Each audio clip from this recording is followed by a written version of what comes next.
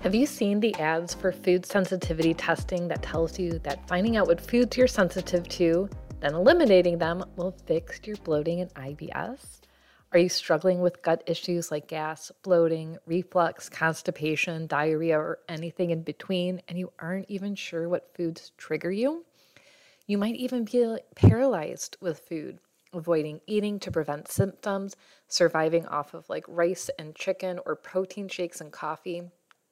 Today, I'm going to share what you actually need to know about food sensitivity and testing and how to actually help your gut health. And I'm here to tell you it's not about cutting out all the foods. So, welcome to Functional Wellness with Dr. Allison. I'm so glad you're here. Today, we are going to deep dive into food sensitivity testing, how to know if you need it or not, why cutting out all the foods isn't going to help and might actually make you worse, and what to do instead.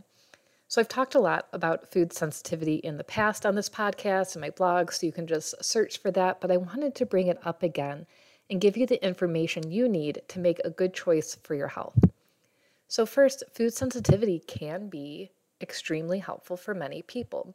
Depending on the company, you can find out your sensitivity to over 100 foods and sometimes even up to 260 foods, which is a great option when you aren't sure what's causing issues with your digestion. So let me tell you a few of the problems I have with these types of tests. My first one is that tests that use hair or dried blood just won't be as accurate because you can't challenge your immune system through your hair. What's great is that they're cheaper. However, when I've done hair versus whole blood, I've noticed that, of course, the blood is more accurate and it doesn't always compare with that. My second issue is that most of these cheaper companies think like under $200 for a test or even $100 or less for a test are not even using food in their testing. They're using a chemical that looks like the food protein, so you aren't getting accurate results. Because what you want is your immune system tested against real food, not chemicals that look like the proteins of food.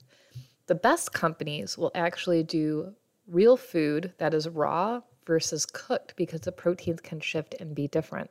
But again, that gets a little bit pricier.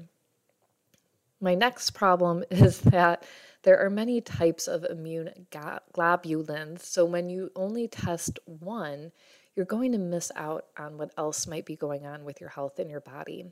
So if you see IgE, that is for a true allergy. That's someone who might need an EpiPen if they're exposed to peanut butter or something like that.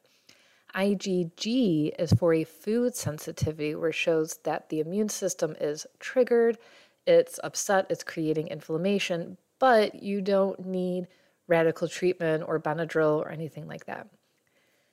IgA is mucus-based and it focuses more on sensitivity in the sinuses, the lungs, the lining of the gut, and is great for autoimmune, lupus, RA conditions. And IgG4 is great for other gut autoimmune issues like Crohn's. So you are correct if you're thinking that for every immunoglobulin that you add on, the pricier that test is going to be. But that also means it's going to be a lot more accurate with more information, and it's testing different body systems and gives you greater information on what foods you should eat, avoid, and cook. So that means that the basic tests that you're going to pick up from the big box stores will not give you all the information you need, and you still might be eating food that's inflaming your body. So now let's say you get the test done and it comes back with like 10 foods that you're sensitive to on a really high level, and you eliminate those foods. Will you feel better? The immediate answer is probably yes. You cut out dairy, gluten, eggs, quinoa, apples, whatever comes up, and you feel better because your immune system isn't under constant stress attacking those food proteins.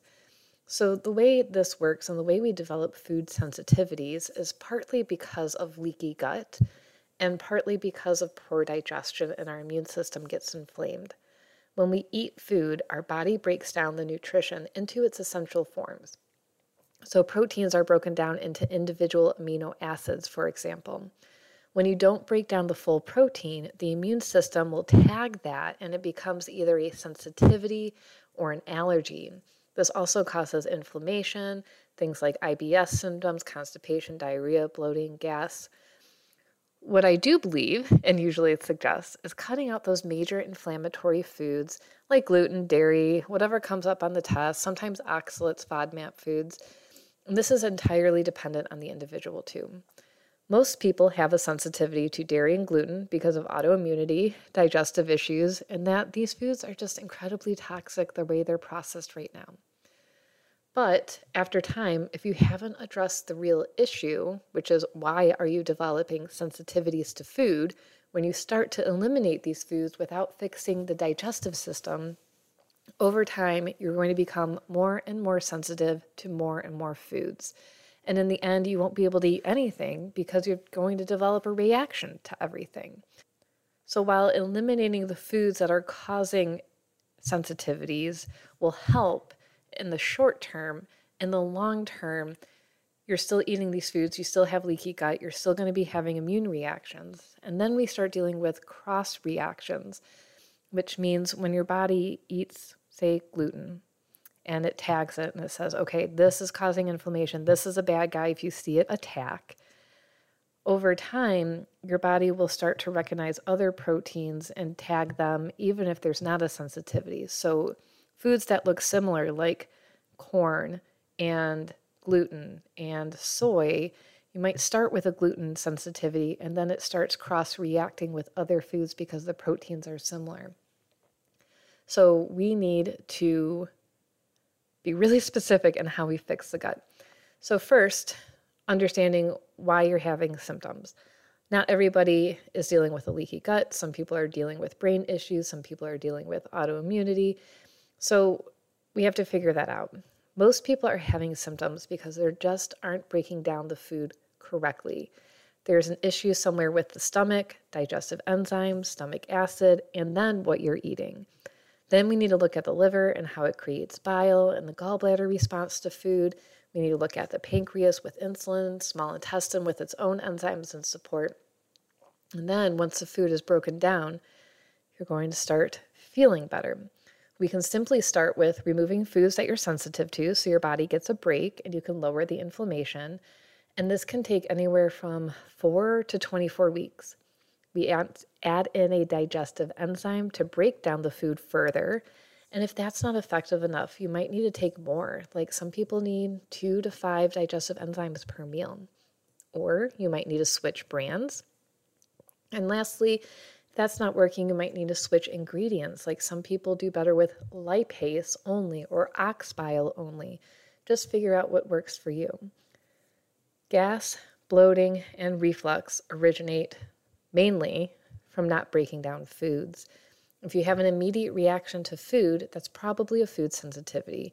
Like your nose gets stuffy, you start having postnasal drip and kind of coughing or clearing your throat. Your fingers and your nose might get cold. That's a food sensitivity. Now, if you're bloated within half an hour to 2 hours, kind of like that almost immediate, you start not feeling well, that's usually an issue with breaking down carbs or something like SIBO. And if you're gassy or sick like over 2 hours after eating, that's probably an issue with protein or fat breakdown. So now once you know your specific issue is with your digestion, you can be more specific with the enzymes that you choose. Now, the most important part of healing food sensitivities is healing the gut lining. This includes fixing the leaky gut, reducing infection and overgrowth of opportunistic bacteria, supporting the immune system. And it can look like using supplementation with aloe and marshmallow and enzymes, good probiotics and postbiotics. You'll probably want to do a GI map test, which is a stool test you can do at home. It's not the sexiest test, but it gives us the most amount of information. We look at viruses, parasites, worms, eggs, how's the immune system doing? We catch a lot of underlying inflammation, and that way we can supplement knowing exactly what you need. With food, you want to utilize things like bone broth, root veggies, and fermented foods. You want to make sure that you're drinking enough water. And of course, eliminate coffee and alcohol. Stop eating out at restaurants because that food is so highly inflammatory. It's really just keeping us all so sick. So long story short, you can use the food sensitivity testing Just know that it's not 100% accurate, but there's a lot of different options and different companies out there where you can add in different foods, different immunoglobulins, and make sure you're getting the right company. But it also gives you a really good starting point. Then you eliminate your sensitive foods for at least 4 to 6 weeks. And the main focus during this time is truly healing your gut and digestive system to get the healing you need and not further create any new food sensitivities. Okay, that's it for today. Thanks for tuning in. Make sure you like and subscribe to stay tuned with all of our weekly podcasts, and we'll see you next time. Thank you for listening to Functional Wellness with Dr. Allison. If you would like personalized care and testing, you can schedule an initial consult online and get started with your wellness plan right away, or message us on Facebook at Little Black Bag Medicine. Thanks for tuning in, and see you next week.